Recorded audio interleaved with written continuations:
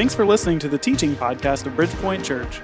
Stay tuned after the podcast for a short message, but for now, let's jump right in. But today we are kicking off a brand new series called Summer at BridgePointe. I'm so excited because every week you're going to get to hear from some very gifted and talented communicators right here at BridgePointe. And we actually had somebody who was scheduled to teach today, but there was a conflict. And so we do have a special guest speaker this morning. So I'd love for you guys to put your hands together and give a warm BridgePointe welcome to Matt Spear. Woo! Yeah. That's just a cheap way for me to get you to clap for me, right? It's weird. I get to be the guest speaker at the church where I pastor. But this actually is great because if you've been at BridgePointe for any length of time, you know that we normally teach through series. So you might pick a book of the Bible like Romans, Mark, Revelation, just camp out there for a few months. We'll look at spiritual practices like prayer and just camp out there for a while. We'll look at a theme like we did last month when we did our On Earth as It Is in Heaven series, looking at how do we live our life joining Jesus and his mission.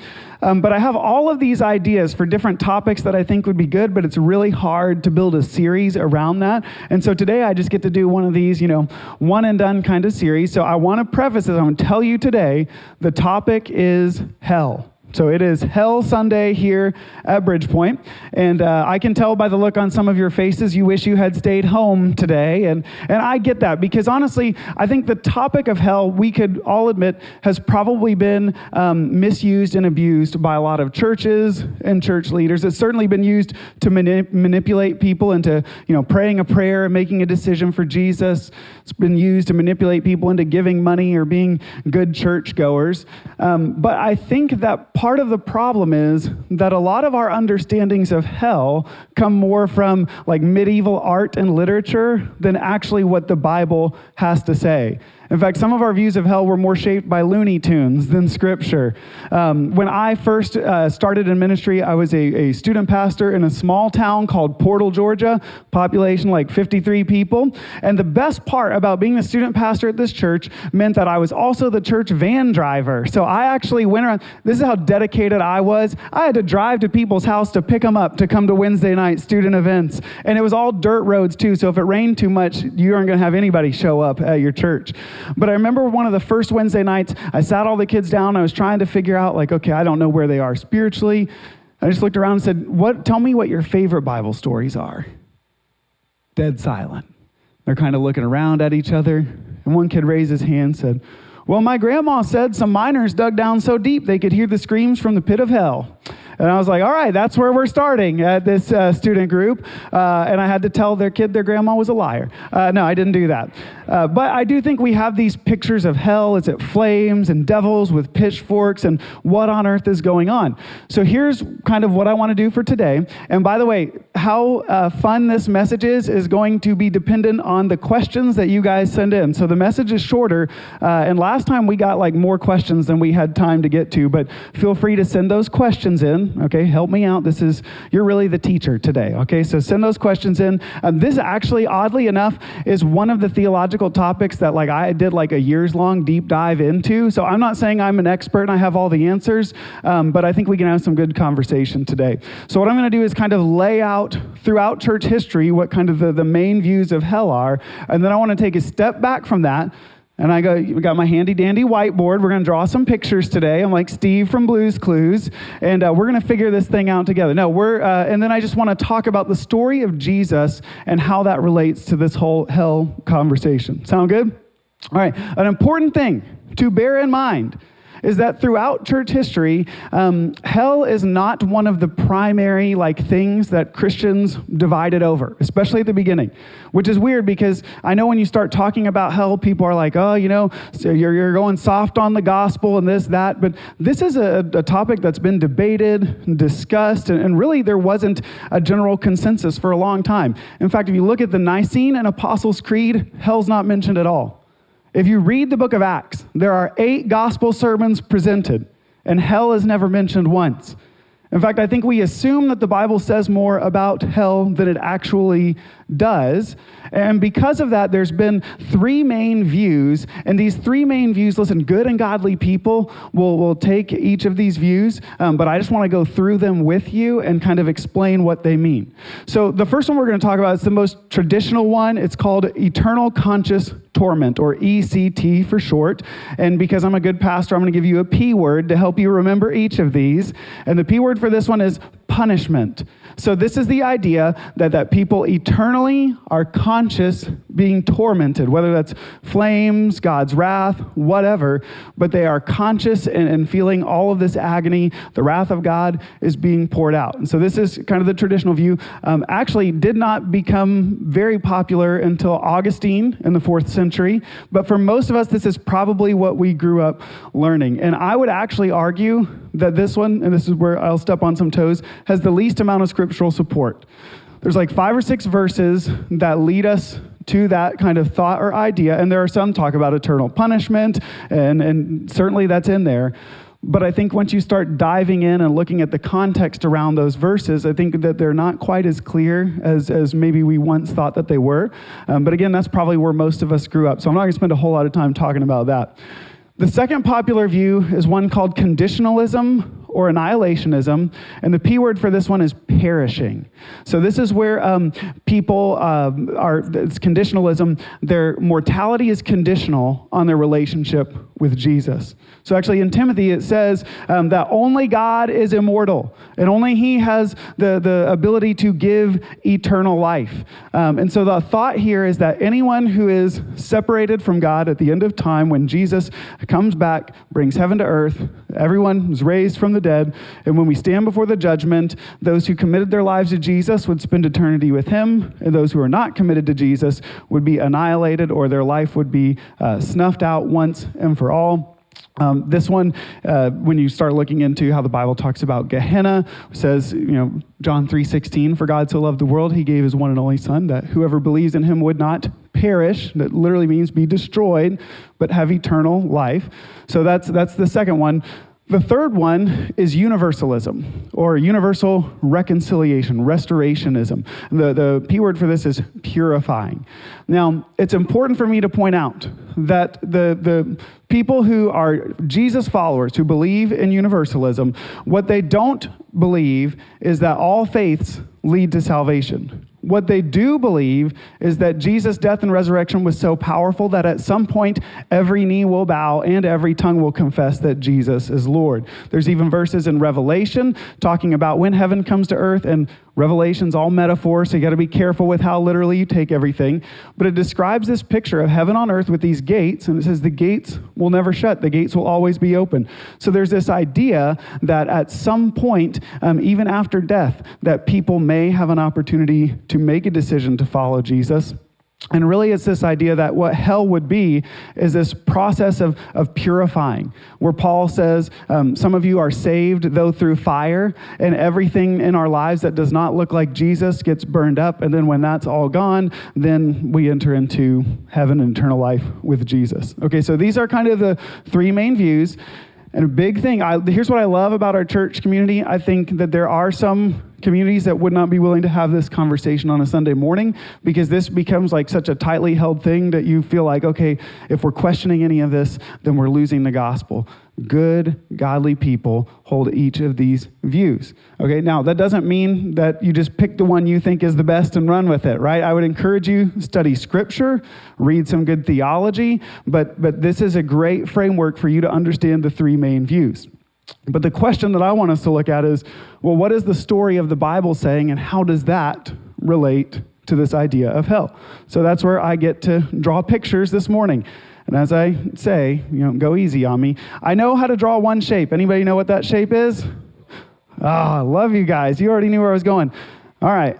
We're going to mix it up today, though. It's going to be a little bit different. Now, some of you don't zone out. Just stick with me here.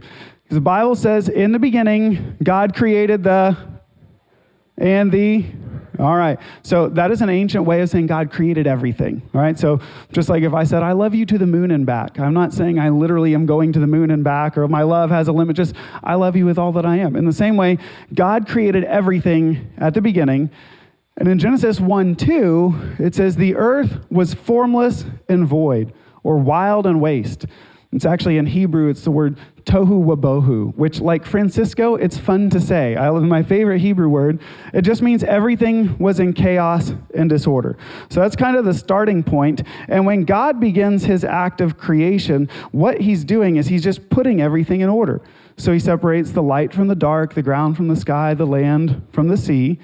And the way the Bible describes what God is doing is that he creates a garden in Eden, and it describes it as this elevated place. And I always draw a plateau instead of a triangle so I don't get accused of drawing Illuminati symbols or something on Sunday morning. But it is this elevated place. All of these rivers are flowing out.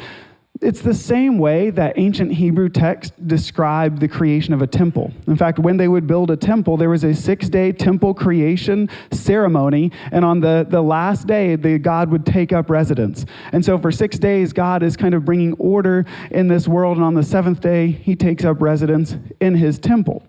And if you went into a temple in that culture, there was always something inside. It was probably a statue called an image, so that you could look at that and know what that God looked like. So if you walk into, Bob's temple, and you would see an image of Bob, so you knew exactly what that God looked like. And in the same way, when God builds his temple, he puts his images in there, and that was Adam and Eve. And Adam and Eve were given this responsibility as priests in the world. So they're supposed to work in the world and watch over it. It actually says that they were supposed to subdue the earth, which if you don't understand the context, that gets into really weird things like, we got to take over this earth. That is not what God was telling them to do. He was saying, I want you to go out into all the chaos and disorder and actually continue my work of bringing heaven to earth, of bringing things into order. By the way, that's why I like things like art and music. I think they're so powerful because that's bringing beauty and goodness into the world. I think that's some of the things that we as human beings were designed by God to do. Now, in this temple, there's a lot of trees, but 2 of them get names. There's the tree of life, the tree of the knowledge of good and evil. And God says, hey, trust me to decide what's good and evil. What do Adam and Eve do? Audience participation here. What do Adam and Eve do? They eat from the tree of the knowledge of good and evil. And when they do, sin and death are unleashed into God's temple, right? So they're polluting God's temple, so they have to leave and go out into the chaotic and disordered world. And it's at this point that a lot of people say, yep, and God's just trying to pluck people out of here before they go to hell and get them into heaven. But that's not what the Bible teaches. In fact, the whole story of the Old Testament is how God wanted to use his people, the nation of Israel, to show the world what this looks like. In fact, he gave them instructions on how to build a tabernacle or a temple, right? Just like the temple in Eden. And in the tabernacle, when you would go in to make your sacrifices, all the pictures on the wall were pictures of the Garden of Eden. It was all designed to point back to this. And so they would go into this temple to meet with God. The temple's where God and his people get to be together. But there's a problem because we're living in polluted space. So when you read in Leviticus, which I know is everybody's favorite devotional material, you get all the gory details, literally gory details of sacrifices. But the whole point is they would sacrifice animals like a lamb and take the blood of that lamb, sprinkle it around the temple, and that would cleanse the pollution of sin out of the temple so that God could be with his people. Now, the problem with this was, number one, God gets to a point with his people where he said, guys, you're going through the motions. You think that what I wanted was a sacrifice. That's not actually what I wanted. What I wanted was to be with you and for you to be the images that I always intended for you to be. So Israel got to the point where they lived however they wanted to live. They spent their whole time living like this and just thought if I make the sacrifices, then I'm good with God. That's important to understand because I think a lot of us live our lives that way as well. We do whatever we want to do. We think if I just go to church, read my Bible, do all the right things, then I'm good with God. God actually told Israel in Isaiah, I hate your sacrifices. It's never been about that. I want your heart. I want to have that relationship with you. And so Israel turns their back on God, decides we'll just go through the motions. God says, I'm not going to force myself onto you. And when he does, Israel's enemies come in. And when they come in, one of the first things that Israel's enemy does is they destroy the temple. By the way, this is why it's such a big deal. Because when the temple's gone, where's God? He's gone too. There is no more heaven on earth. This is a huge question for the Jewish people at the end of the Old Testament, because they're left wondering, okay, is this all that there ever is going to be? Like, is God really done with his people? Actually, when you understand this, it actually brings some of the Bible stories to life. Have you guys ever heard of the story of the woman at the well, where Jesus meets this Samaritan woman? The reason they end up having this crazy conversation, because at one point in Israel's history, when they started on the decline, it split into two kingdoms, the northern kingdom and the southern kingdom. Well, the southern kingdom, their capital was Jerusalem, where the temple was. But the northern kingdom, they don't have access to the temple anymore. So they have to build their own temple. And the people who worship at that temple their descendants become the Samaritans. And so there's this big debate. Whose temple is the real temple? Where do you really go to be an unpolluted space? And so when Jesus and this woman are talking, she says, hey, well, your ancestors say that you're supposed to worship in Jerusalem. My ancestors say worship here. Who really knows? And Jesus says there is coming a time, and it's here, when true worshipers will worship in spirit and in truth. What he's saying is there's coming a time where you won't have to go to the temple to be in unpolluted space anymore, but you can actually worship and experience God's presence wherever you are. And she says, I know that this will happen. When the Messiah comes, he'll explain it to us. And Jesus goes, I'm him right here. That's why she's so shocked, because he's saying, hey, listen, this whole thing right here is about to change because I've come to do something important. And the gospel writers pick up on this because John is littered with all allusions to this whole temple thing. In fact, John 1:1 starts with, in the beginning, right? In the beginning was the Word, and the Word was with God, and the Word was God. John is telling a new creation story. You've heard about what happened in the old ways, but there's something new that's happening. And in John chapter 1, verse 14, it says, the Word became flesh and dwelt among us. The Greek word for dwelt among us, he tabernacled. It's drawing allusions back to that. In fact, Jesus believed that he was the temple. He tells the Pharisees, he says, hey, I'm going to destroy this temple, and in 3 days I'm going to raise it again. And they thought, you're crazy. How are you going to destroy this whole temple and build it in 3 days? And it says later, the disciples did not realize he was talking about his own body. Jesus believed that he was the temple. Just a few verses later in John chapter 1, verse 29, says the next day John saw Jesus coming toward him and said, look, the Lamb of God who takes away the sin of the world. It's this idea, there's not just going to be a lamb that cleanses a little space. Jesus is actually going to be the one true temple. And get this, and I might be the only one who gets excited about this, but this to me is cool. Because in Jesus' culture, they looked at sin as this pollution. So if there was someone who was sinning, everywhere they went, they were polluting that space. And if you got too close to somebody who was considered a sinner, you would be polluted, and you would not be allowed to enter into the temple. And so you have almost like, I used to use this illustration, but it's even stronger than this. You guys remember cooties? Circle, circle, dot, dot. Now I got my cootie shot. None of y'all were anti-vaxxers with the cootie shot. I can promise you that. Don't email me. That's a joke, all right? But I remember there'd be people who are like, I don't want to be around them because they're gonna like lower my status. But this was like that only times a million. Because not only would you infect me, you would prevent me from going to the temple to do what I'm supposed to do. And so this is why people were excluded. Now, the people who were excluded, those are the ones that Jesus spent his time with. That's why the Pharisees were so frustrated. Because for Jesus, this is the amazing thing. For Jesus, it wasn't sin that was contagious. It was his cleansing that was contagious. So this is why when Jesus is ministering, and there's a woman who had been bleeding for 12 years, and because she was bleeding, she was considered a sinner and unclean. For 12 years, she hadn't been able to worship.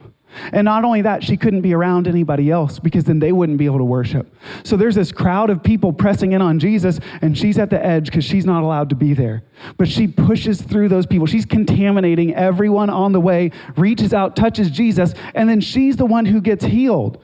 Like Jesus healing is what's contagious. Like when he raises people from the dead, he's bringing heaven to earth. When he heals people, when he casts out demons, like this is what he is doing. He's bringing heaven to earth, and he's inviting these people into the presence of God. Like this is such good stuff. And what thanks did Jesus get for this? Well, he's killed. And so for 3 days, seems like, well, I guess this is just all that's ever going to be. This is why one of the saddest verses in the Bible is when these disciples are leaving to head back home. They say, we had hoped that he was the one who had come to bring heaven to earth. They had lost their hope. And see, by the way, this is why following Jesus, the most important thing, understand what I'm saying here, the most important thing isn't the cross, because lots of people died on the cross. The most important thing is the resurrection, because only one person came back to life. This is what Paul said. Golly, this is what Paul said when he said, without the resurrection, our faith is meaningless. But when Jesus came back to life, he said, guess what? Heaven's come to earth, the temple's here to stay, and nothing is going to stop it. And so we get this beautiful picture of what Jesus has come to do.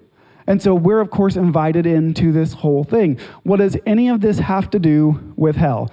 I'm glad you asked. If you remember, we did a series. I feel like I'm going a million miles an hour, but I'm trying to leave some time for Q&A. So if you need me to pump the brakes, just wave at me. But I got 2 more verses I want to look at. We went through the book of Romans. Romans chapter 5, I want to read 2 verses to you. Romans chapter 5, verse 12.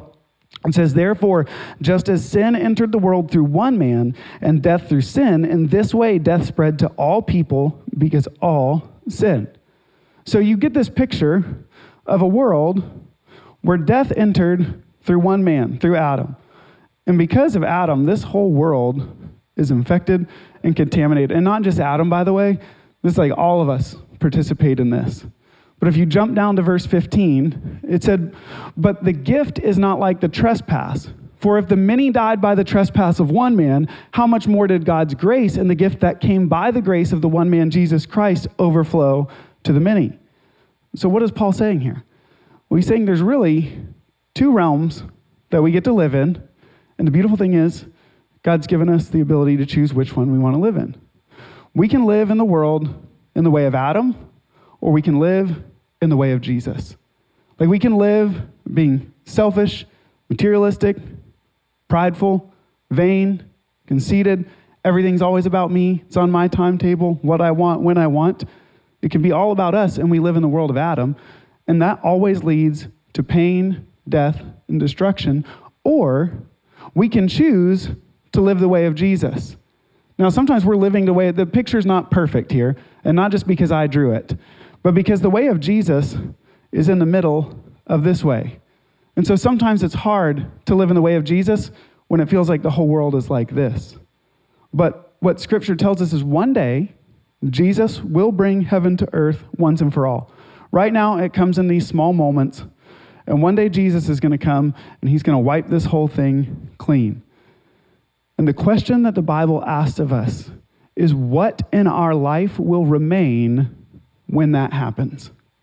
If we align ourselves with the things of this world, then we run the risk of being wiped out along with all the evil in the world. If we align ourselves with Jesus, that's the only hope we have of anything in our lives standing the test of time. Does this make sense? Like this is so crucial because this understanding means that following Jesus is not about what you believe. It isn't about praying a prayer. It's not about checking off the boxes and then waiting until one day you go to heaven when you die. It's about this process of actually becoming formed like Jesus, becoming more like him. In fact, my job as a pastor, some of you are like, what do you do exactly during the week? That's a great question. My job is not to get up and give a sermon for 30 minutes on a Sunday morning. My job is not to facilitate a business that sells religious goods and services. My job is to help you become more like Jesus. My job is to help equip you to go from here to there. And it's a process. It doesn't happen in an instant. I wish it did. It's not about how much you know, not about how much scripture you memorized. It's about the life that you're living. What in your life looks more like this and less like that? So, having said all that, I am going to throw it open to Q&A. So I'm going to start with one texting question. And then if you have a question and you want to raise your hand, we'll just call on people today. I'm an introvert. I would never, ever do that at a church because I would be terrified. But some of you are extroverts and like to talk. So if you want to do that, let me answer this one. Gather your thoughts. We'll dive in. Purifying seems like a path to heaven instead of a different destination entirely. Is that a good way to think about it? Yes. So we actually, in the last service, we got a question. So I'm kind of cheating. I'm going to give you the other question. The last service, they asked about purgatory and is it biblical? And I said this, I'm not 100% sure because I'm not a Catholic scholar and theologian. My understanding is Catholic scholars and theologians would tell you that purgatory is not biblical in the sense that there's a verse that they find and say, hey, here's where it talks about purgatory necessarily. But it's this idea, and here's where I'm going with this. I'm not buying into purgatory. I'm in the Protestant camp. But it's this idea that one day when we die, we will be in the presence of Jesus, and we will become fully formed like him. But the question is, does that happen in an instant, or is God going to have to work to remove some stuff from our life? I would like to believe that it happens in an instant, but I tell you what, purifying through fire does not sound fun to me. And so what I want to do in my life is work and asking Jesus to purify me now so that I become more like him. And in terms of what we were talking about earlier, that purifying path, that universalism, they would just say, hey, that whatever hell looks like, it is that process of purifying, cleansing, wiping away everything so that you can enter into eternal life with Jesus. Now, I will put my cards on the table. I am a hopeful universe. Like, I think everybody is. Everybody hopes that, every knee bows and every tongue confesses that unless you're just like cold-hearted, I think everybody probably is hopeful in that. I also want to be careful because I know that I live a very, I have a good life, right? I'm not living in a country where I'm worried for my safety. I have not been oppressed by people. I haven't been involved in human trafficking. And so it does seem to me like there are certain ways of life that could dehumanize us and so solidify us into the things of the world that there may be, even if you had all eternity to make that decision, you've been like so hardened in your heart that you would never make that decision. And that maybe there is just an end to existence. And so I probably put myself in that camp. That was a great question. I have time for more texting questions, but does anybody here have a question? Any extroverts here today? All right. Yep. Yeah, so weeping, gnashing of teeth, that's a reference. When we read our Bibles, we're reading it in English. And so a lot of the English words have more than one Greek word that goes with us. The word there is Gehenna. It's actually an actual place, the Valley of Hinnom, which was outside of Jerusalem, where it was a burning trash heap that's like just burned the whole time. And anything you wanted to destroy and get rid of, you threw it there. And Jesus uses that imagery. By the way, all the times Jesus talks about hell, he uses it not to scare people into a relationship with him, but to remind the religious people that, remember, we're supposed to be moving over here. And I think what Jesus is getting at there is, hey, you could live in a place where there's weeping and gnashing of teeth. Like you might end up somewhere, someplace where there is destruction, there's death. And I think it's a reminder to us, what is the trajectory of our life? How are we living? Great question. Anybody else? All right. I can't really see you guys. Okay. All right.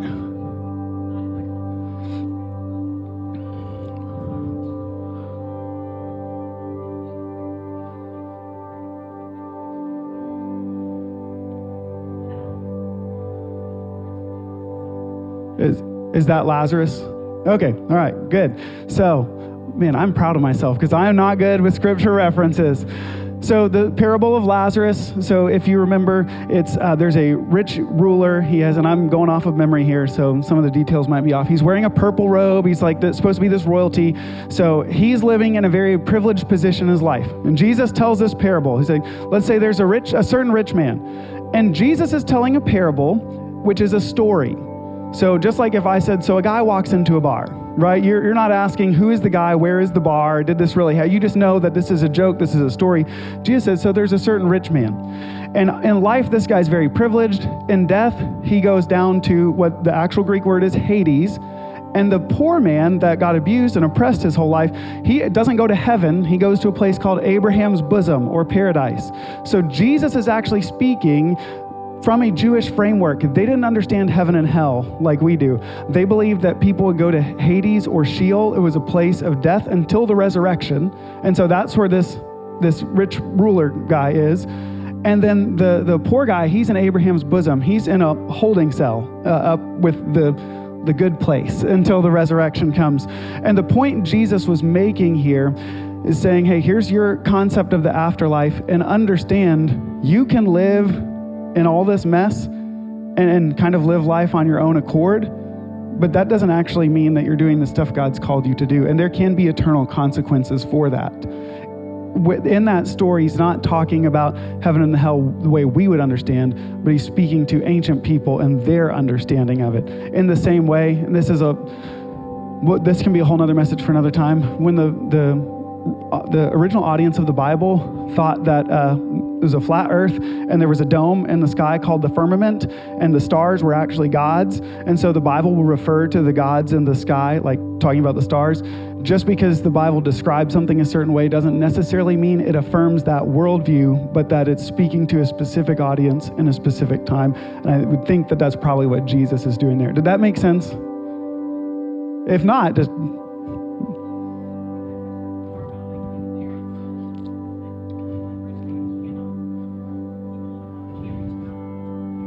Right. Yep.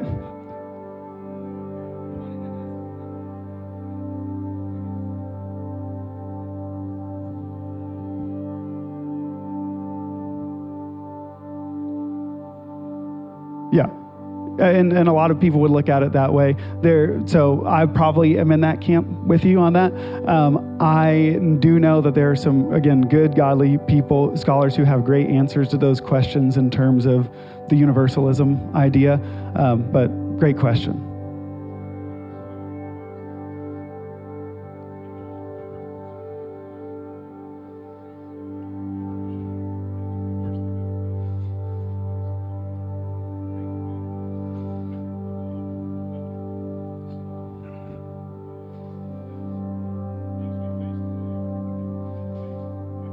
Mm-hmm.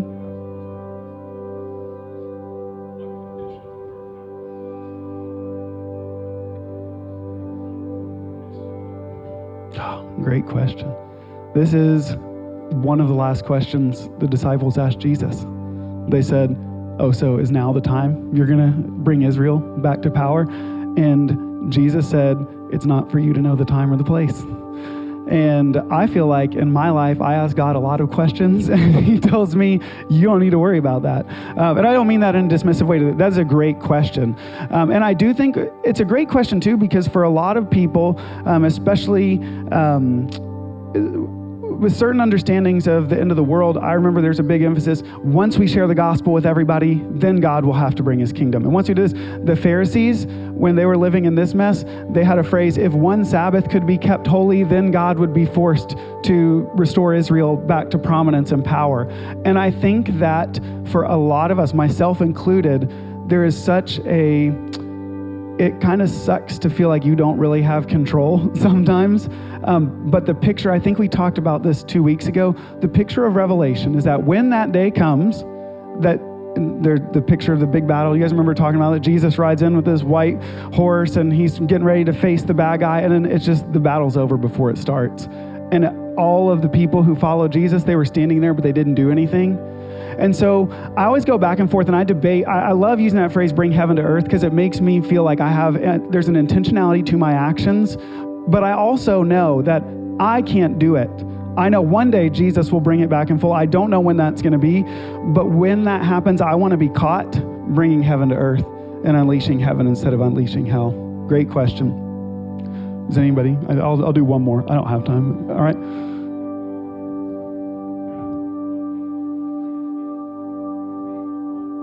Yep.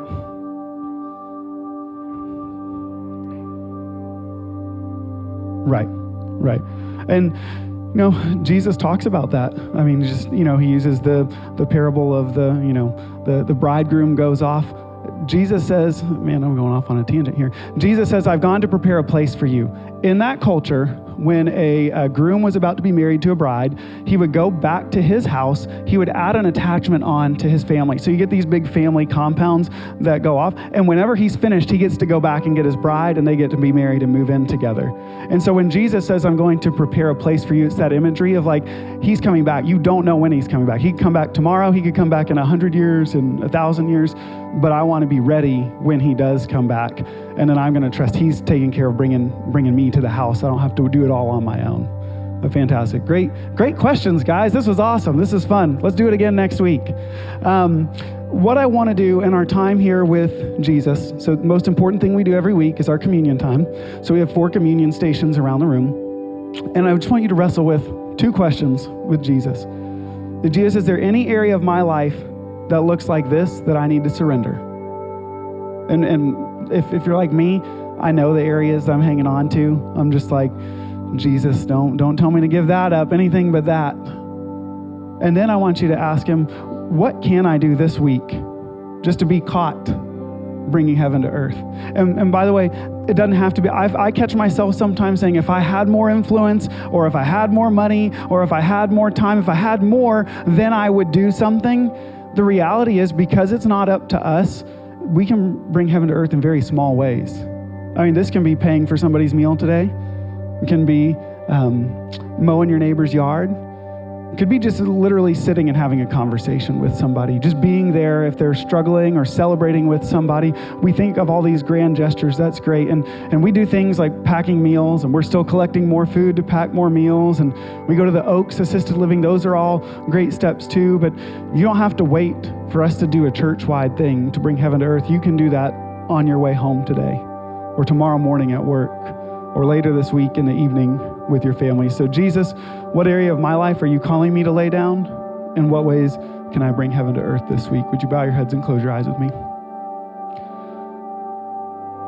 Jesus, we're so thankful. We're thankful that you came to bring heaven to earth, that death didn't stop you.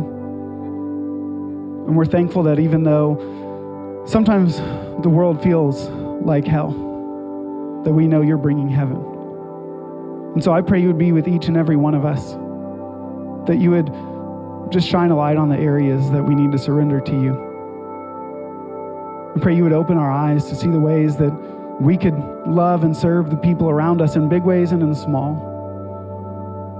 And I pray that through all of that, you would shape us, you would change us, you would help us to become more like you.